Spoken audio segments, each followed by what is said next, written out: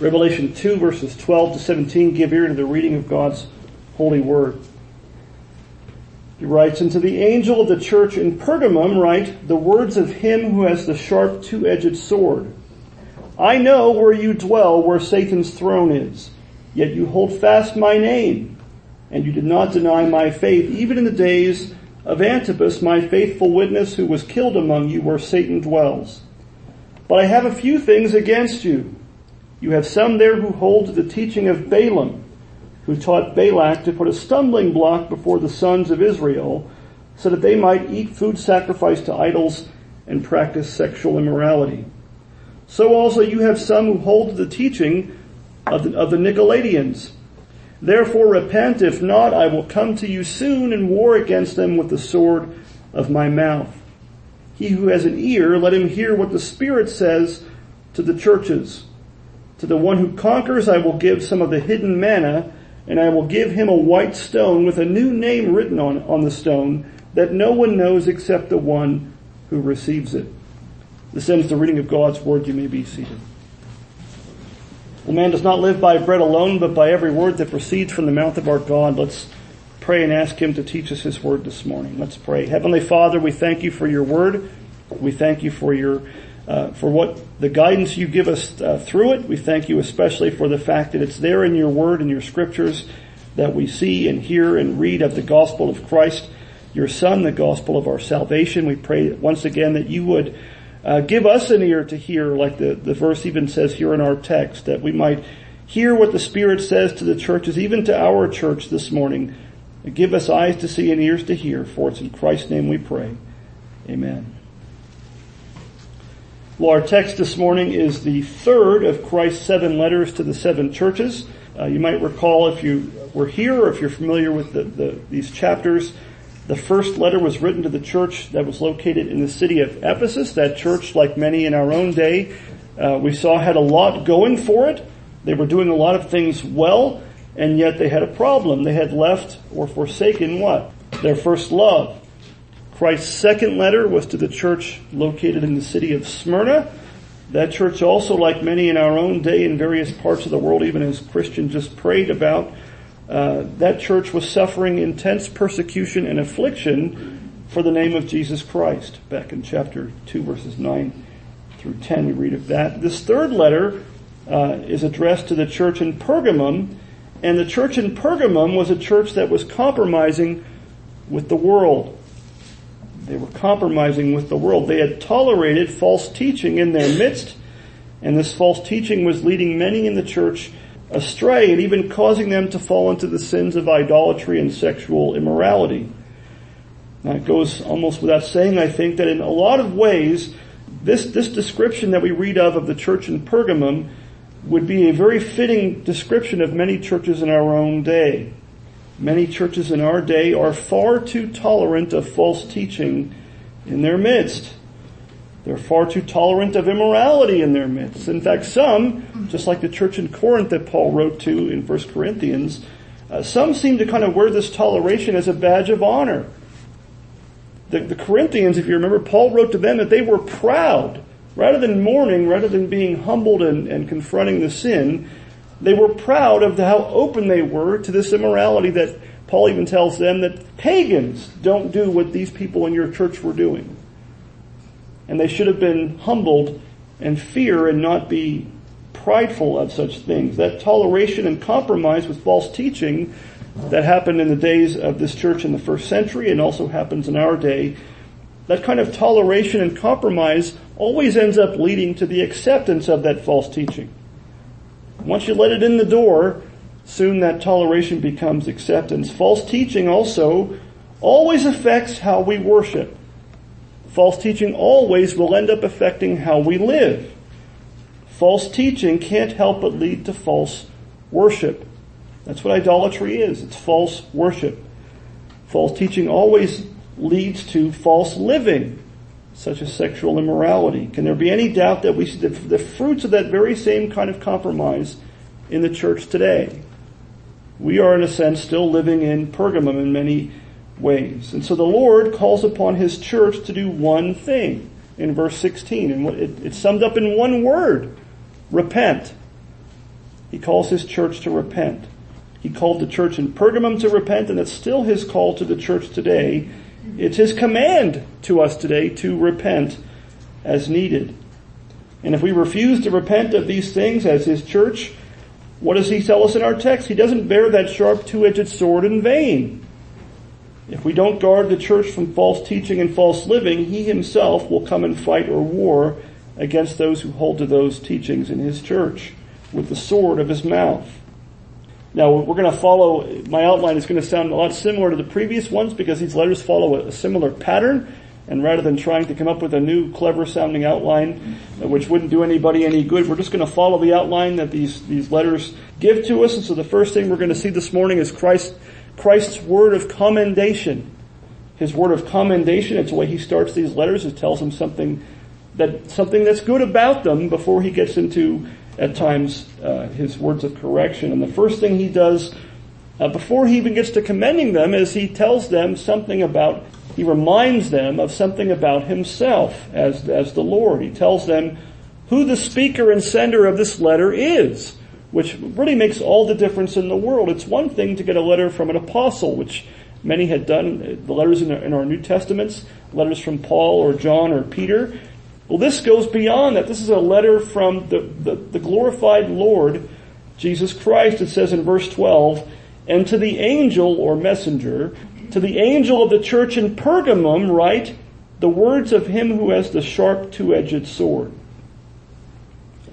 He tells them something about himself. He reminds them about something about himself that they needed to hear that had direct application to their situation, to what they were dealing with. And now he often in these letters, what does he do? He identifies himself by a snippet or a portion of something that he had shown back in chapter 1 in that vision he gave John of the glorified Christ. Back in Revelation 1 verses 12 to 16 is that vision that John had of the Lord in his glory, and this vision of what Christ is like, not what he looks like, but what he is like. And there in that vision of the Lord Jesus, John tells us that he saw this glorified Christ having, quote, from his mouth came a sharp two-edged sword. Again, that certainly isn't what Jesus looks like. He doesn't have a sword sticking out of his mouth. But it's meant to teach us about the weapon of his divine warfare. And as we see in our text here in chapter 2, as we're going to see, that sword isn't just for show. You know, some people have swords that are for show. They traveled overseas or something, and they have a sword, mounted on their mantle or up on the wall. In the military, sometimes we have the Marine Corps in their dress uniform has a sword. It is not a sword to be used. It's not a bayonet. It's for show. It's for part of the uniform. Jesus' sword is not just for show. He will not hesitate to wage war against his enemies and defend his church. And he'll defend his church even against those enemies that are within the church. When I spent some time in the Navy, as I know some of you have as well, spent time in the military, and you take an oath. Part of your military oath is, when you first hear it, it might sound, I won't recite the whole thing, it might sound kind of odd.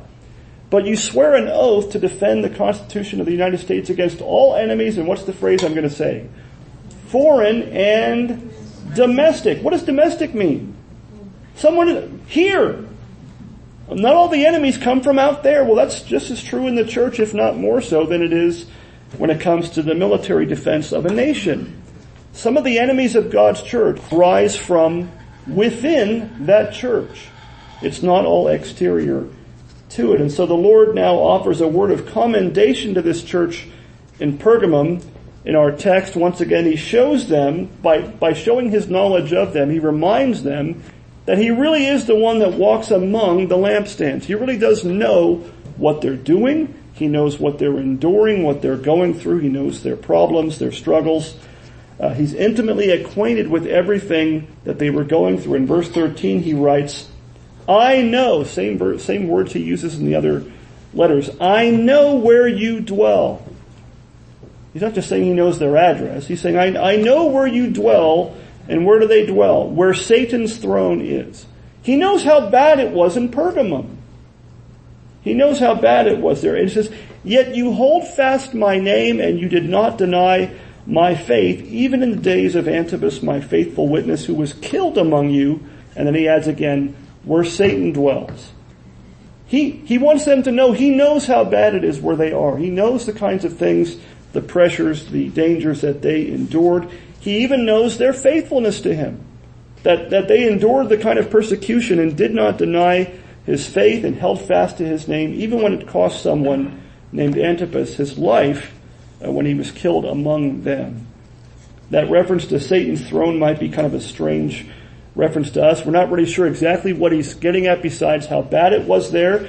It may be a reference to the cult of emperor worship that had spread throughout the Roman Empire. That was something that was that happened in Pergamum. There was a temple to the Roman emperor. You would say, Caesar is Lord kind of thing. You would have to, to do that, you'd be denying that Christ is Lord. We don't know if that's exactly what happened to Antipas, but it's likely that may have been the case. It might have been a reference to the rampant paganism that characterized Pergamum at that time. Like many places in the ancient Near East, what did they have? In this part of Asia, there were pagan temples all over the place. Ephesus, remember the city of Ephesus? The first letter was written to Ephesus. They had one of the 7 wonders of the ancient world, the temple of Diana or Artemis. Well, Pergamum was not much different in that regard, and yet in spite of all that, this church had held fast to the name of Jesus Christ. They had not denied the faith, even when that kind of a witness had led to the martyrdom of someone named Antipas, on whom the Lord gives the wonderful title. Imagine hearing Jesus give this to you as a title. He doesn't just say Antipas, the faithful witness, does he? Antipas, my faithful witness. Notice in verse 13, Jesus uses the word my. Sometimes those little words make all the difference. 3 different times. He talks about my name and my faith and my faithful witness. Now we read these words of commendation from the Lord to this church in Pergamum, and before we get to his rebuke or correction to them, I think we need to take a hard look at ourselves in the mirror. We don't dwell in Pergamum. Obviously, there's many things about their circumstances that we cannot identify with. We aren't living under the reign of the Roman Empire. But these things are spoken for our benefit too, aren't they? And so what Christ commends, we should seek to emulate. When he gives a word of commendation to any of these 7 churches, we should look at ourselves and say, is that something that would characterize us? Could Jesus commend us for the same thing? And if not, we too should repent and seek to turn back from those things and turn back to the things that Jesus commends. Now, we too live in a culture, I think, especially in this particular state in which we live, that is increasingly more and more pagan and is increasingly more and more hostile to the Christian faith and to those who bear testimony to the name of Jesus Christ. Do we too not live in a culture that increasingly more and more has no fear of God before their eyes, and which seems to idolize the power of the state as if it were the end-all be-all of all things? You know the old saying, nature abhors a vacuum. Well, when a place, when a people, when a country turns its back on the Lord, they don't turn their back on the Lord and turn to nothing. Some other god, small g, is going to take its place. Well, in our particular place, in a lot of ways, in addition to the rank paganism that is kind of perking back up, it seems to me that many look at the state to take the place of God. The state is the one that's supposed to watch over everybody, that's supposed to make sure everybody has what they need and all these things. The nature abhors a vacuum, and so does our state. Well, so in a lot of ways, while no one tells us to say Caesar is Lord, our culture, in a way, deifies the state. And anybody who defies that and seeks to uphold Christ as the Lord of all sometimes will pay a price. And all this, have we held fast to the name of Jesus Christ? Have we kept back ourselves from denying the faith both in our words as well as in how we live? In this particular regard, we would do well to emulate and imitate the faith of the church in the city of Pergamum that Christ writes or speaks this letter to. Well, that brings us to verses 14 to 15, and that's Christ's word of correction. First, he gives a word of commendation, and then he gives a word of correction or rebuke to his church. In verses 14 to 15, the scripture says, Jesus says, "But I have a few things against you," not something you want to hear from the Lord. "But I have a few things against you. You have some there who hold to the teaching of Balaam, who taught Balak to put a stumbling block before the sons of Israel so that they might eat food sacrificed to idols and practice sexual immorality. So also you have some who hold to the teaching of the Nicolaitans." Now the Lord knew of their testimony, their faithfulness to Christ's name, and he commended them for it. Nevertheless, he tells them, like he did with the first church, Ephesus, back in verse 4, that he had something against them. That should get our attention, shouldn't it? If his commendation should get our attention, when Jesus says, "I have something against you," to his church, that should get our attention. It's not something that we want to hear from our Lord, but if he does say it, we need to pay attention. And it's something we have to take this to heart as well. We need to be willing. That's why these letters are here. What does it say in every one of the letters? Let he who has an ear hear what the Spirit says to the churches. If the shoe fits, wear it. He's saying, try this on and see if it fits. That's what these letters are, both for the rebukes as well as the commendations. What was their error in sin? What was it that Jesus had against the church at Pergamum, and I think against many churches in our own day as well? He tells them that they had some there who hold to the teaching of Balaam. Now, if you know your Old Testament, maybe some of you don't, but that name probably rings a bell. It's one of my, if you've been taught the Bible since you were a kid, the story of Balaam, because it's kind of funny in some ways, probably jumps off the page at you, and you might remember the name of Balaam. He was a prophet back in the book of Numbers. You can see his story back in chapters 21 through 25. In those chapters, you read the story of Balak, the king of the Moabites. And what he does is he tries to get Balaam, who was a prophet, he tries to pay Balaam to curse Israel. Now, if he's really a prophet, that would be a problem, wouldn't it? And you can see why that would be a bad thing for him to try to do. Now, the Lord prevented Balaam from doing that. Not that Balaam didn't give it the old college try, right? He tried to, I'm paraphrasing, but I can't say anything but what the Lord tells me, Balak. And Balak's like, yeah, but I'll give you this. Oh, if you give me all the money in the world, all the silver there is, I can't say something that God doesn't tell me to say. You know what though? That's a lot of money. Let me go back and see if the Lord might change his mind and let me, give me a permission slip to do you a solid. Now, you might recall that in one of those three instances, Balaam was rescued from the wrath of the Lord by his donkey. Remember the donkey, again paraphrasing for the sake of time, he's going a certain way, and what does the donkey see that Balaam doesn't see? The angel of the Lord, and what does the angel of the Lord have in his hand? An unsheathed sword. It'd be one thing just to have a sword, in the holster, so to speak, in the sheath. The angel had it in his hand.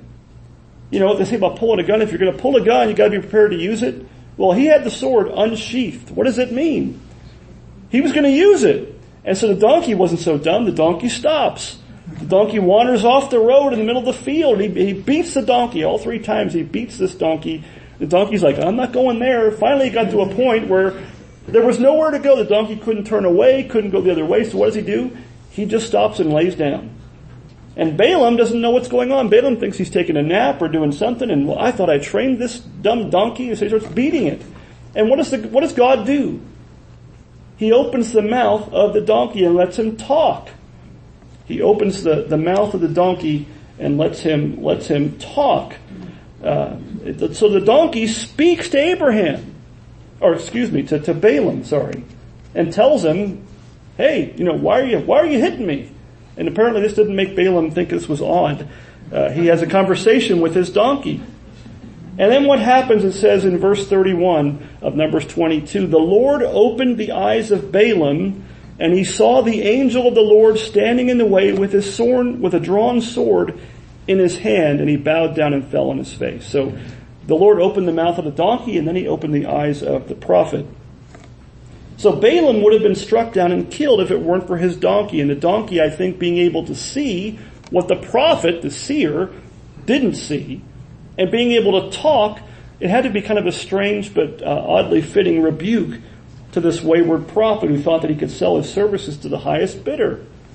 How many in our day do the same kind of thing? They don't seek God's glory and teach God's word faithfully. They go to the highest bidder in some sense. Now Balaam, the story doesn't stop there. God did keep Balaam from pronouncing a curse upon Israel. And so he spared, in a sense, had mercy on his people and on Balaam for a time as well. And though, while he didn't pronounce a curse upon Israel, he did find a way, the Bible says, and Revelation mentions it here, to cause Israel trouble. In Numbers 31:16 it says this, behold these, that's the Moabite women, behold these on Balaam's advice caused the people of Israel to act treacherously against the Lord in the incident of Peor. And so the plague came among the congregation of the Lord. In other words, he couldn't pronounce a curse upon the people for King Balak, the Moabite king. So what did he do instead? He did the next best thing. Let me tell you, here's what you do. This prophet counseled the king of Moabites on how to trip up the people of Israel. He counseled them and advised them to lead the Israelites into compromise through intermarriage with the Moabite women. They were unequally yoked and bad things happened. The incident is recorded for us in some detail in Numbers chapter 25. In verses 1 through 3 there we read, while Israel lived in Shittim, the people began to whore with the daughters of Moab. These invited the people to the sacrifices of their gods. And the people ate and bowed down to their gods. So Israel yoked himself to Baal, the false god. Israel yoked himself to Baal of Peor, and the anger of the Lord was kindled against Israel. Notice how being unequally yoked ends up kind of leading to, without fail, being yoked to false gods and false worship. And what did that lead to? The anger of the Lord being kindled against Israel herself. Now, do you see why the Lord mentions in our text the teaching of Balaam? You know, we're not talking about a prophet with a donkey in our day, but we are talking about teachers, so-called prophets, that do lead the church into idolatry and into immorality.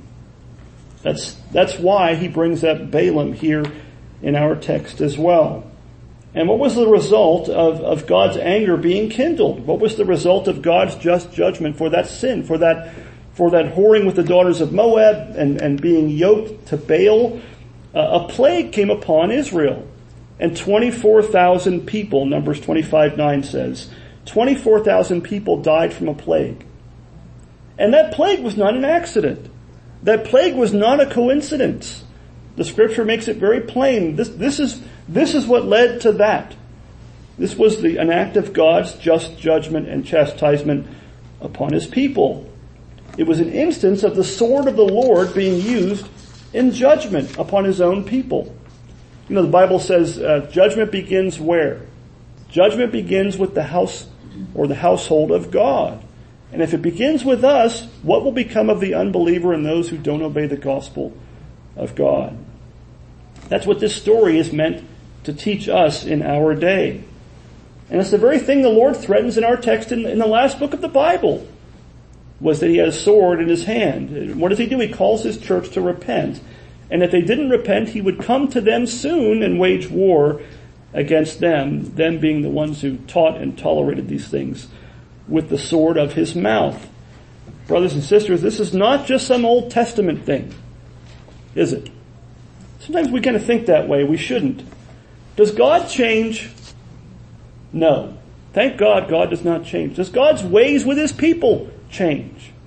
No. No, we don't have two Bibles. We have Old and New Testament tell the same story, don't they? They tell us the same gospel, the same things of the Messiah who was to come and then the Messiah who came. It's for good reason that the Lord actually points us back to this incident from the days of Moses and Israel, and he uses it to us for an example and for a lesson.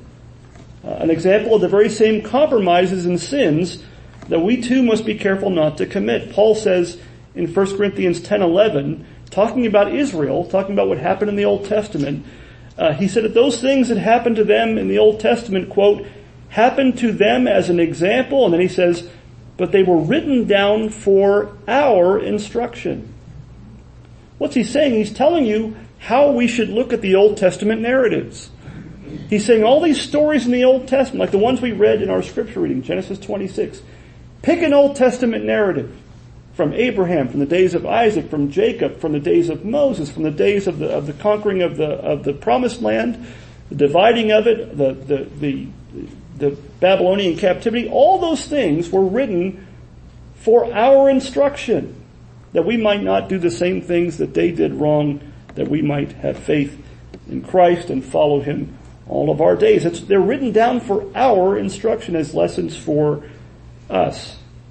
There are many people in the church today who are false prophets and false teachers who would lead God's people astray, who would lead us to compromise with the world around us, even with false religion and sexual immorality. If you haven't noticed that, I don't want to be insulting, but it's almost like I wonder if you're paying attention. It's everywhere.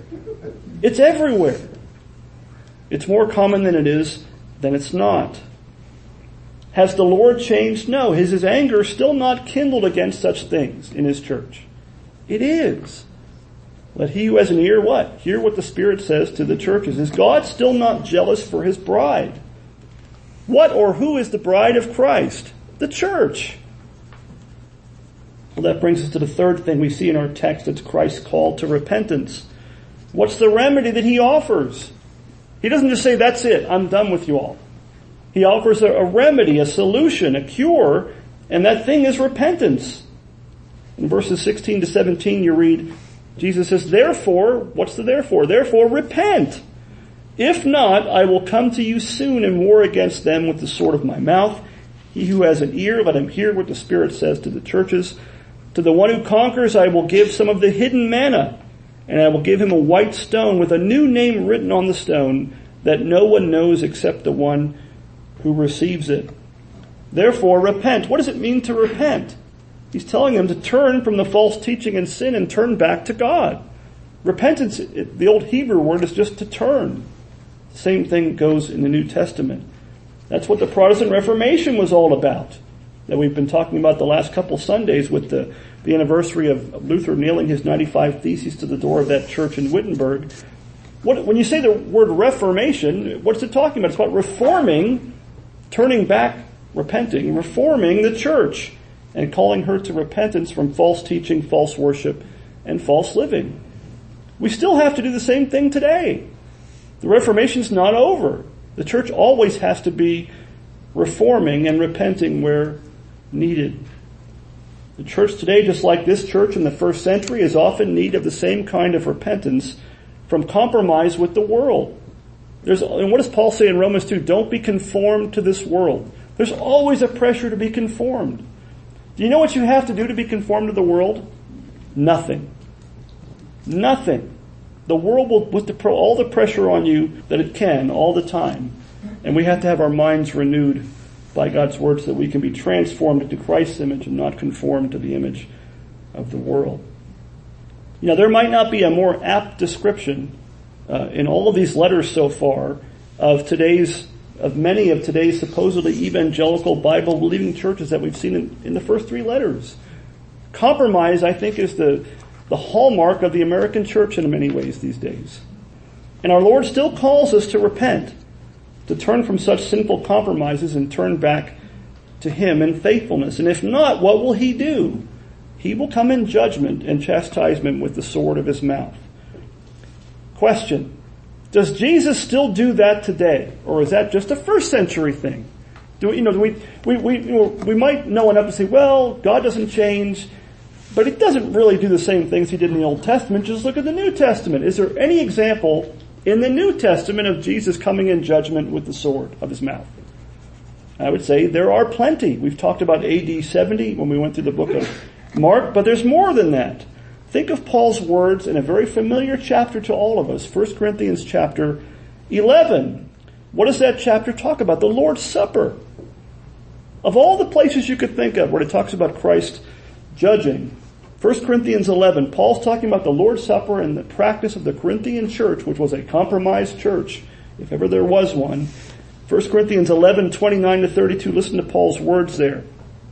He says, for anyone who eats and drinks without discerning the body, eats and drinks judgment on himself. And then he adds this little nugget. That is why many of you are weak and ill, and some have what? Died. Died. They messed with the Lord's Supper, and Jesus judged them for it. And Paul tells them, in case you didn't know why this stuff happened, it kind of gives a whole new, makes you kind of sit up in your chair a little bit. Like the Lord's Supper, it's something to be celebrated, but it's not something to be messed with and to be done the wrong way. He says, but if we judged ourselves truly, we would not be judged. But when we are judged by the Lord, we are disciplined so that we may not be condemned along with the world. It's a mercy of God when he does it. When he even has to chastise his people, it's for our good. But some of them died. It's not that the story of in Acts chapter 5, remember the Ananias and Sapphira that brought the money to the church, or they brought half of it to the church from selling their property. What happened? Makes you kind of worry about taking the offering now, right? They dropped dead. Not because they didn't give more, but because they lied about it. Jesus is very jealous for his church. But what about the good news? What does the Lord graciously promise to the church that repents and so overcomes or conquers? Now, notice, how does this church conquer? Because to the one who conquers, I'm going to give, the hidden manna and this white stone. How do they conquer? By repenting. By repenting, turning back to Christ and rejecting false teaching, false worship, and false living. In verse 17, the Lord gives the promise. To the one who conquers, I will give some of the hidden manna, and I will give him a white stone with a new name written on the stone that no one knows except the one who receives it. Hidden manna, another Old Testament picture. Another image plucked from the Old Testament from the time of Moses in the Exodus. We might think that in a lot of ways, I think this is the temptation that many people in church leadership feel the pressure of. We think, we have to compromise with the world. We have to conform to some of the ways of the world in order to survive as a church. We don't get people to come in the doors by doing X, Y, and Z, giving the so-called customer what they want. Customer is king, those kinds of ideas. I think that's the temptation. But what does God promise? God promises he will provide. He will give us the hidden manna.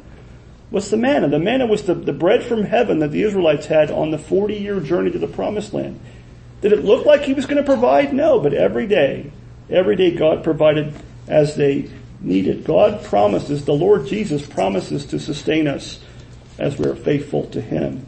We pray for our daily bread in the Lord's Prayer, Matthew 6:11. Even so, the Lord, who is the head of his church, who is the builder and sustainer and defender of his church, promises to provide for her and to give her the hidden manna to sustain us during our pilgrimage in this life, in this world of sin and misery.